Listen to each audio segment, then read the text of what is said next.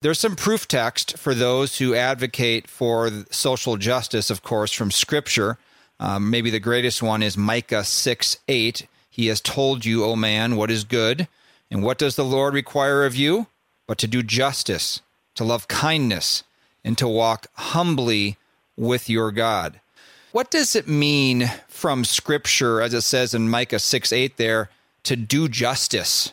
In Micah 6:8, the word justice is the Hebrew word mishpat, is a judicial term that has to do with rendering a legal verdict as if in court.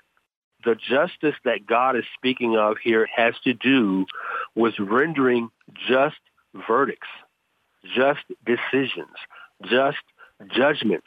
It has nothing to do with the church working in the world to bring about some egalitarian society in which everyone is equal, okay? And keep in mind that this text in Micah 6:8 is addressed to believers, not unbelievers, okay? The last sentence in Micah 6:8 reads this, and to walk humbly with your God, okay?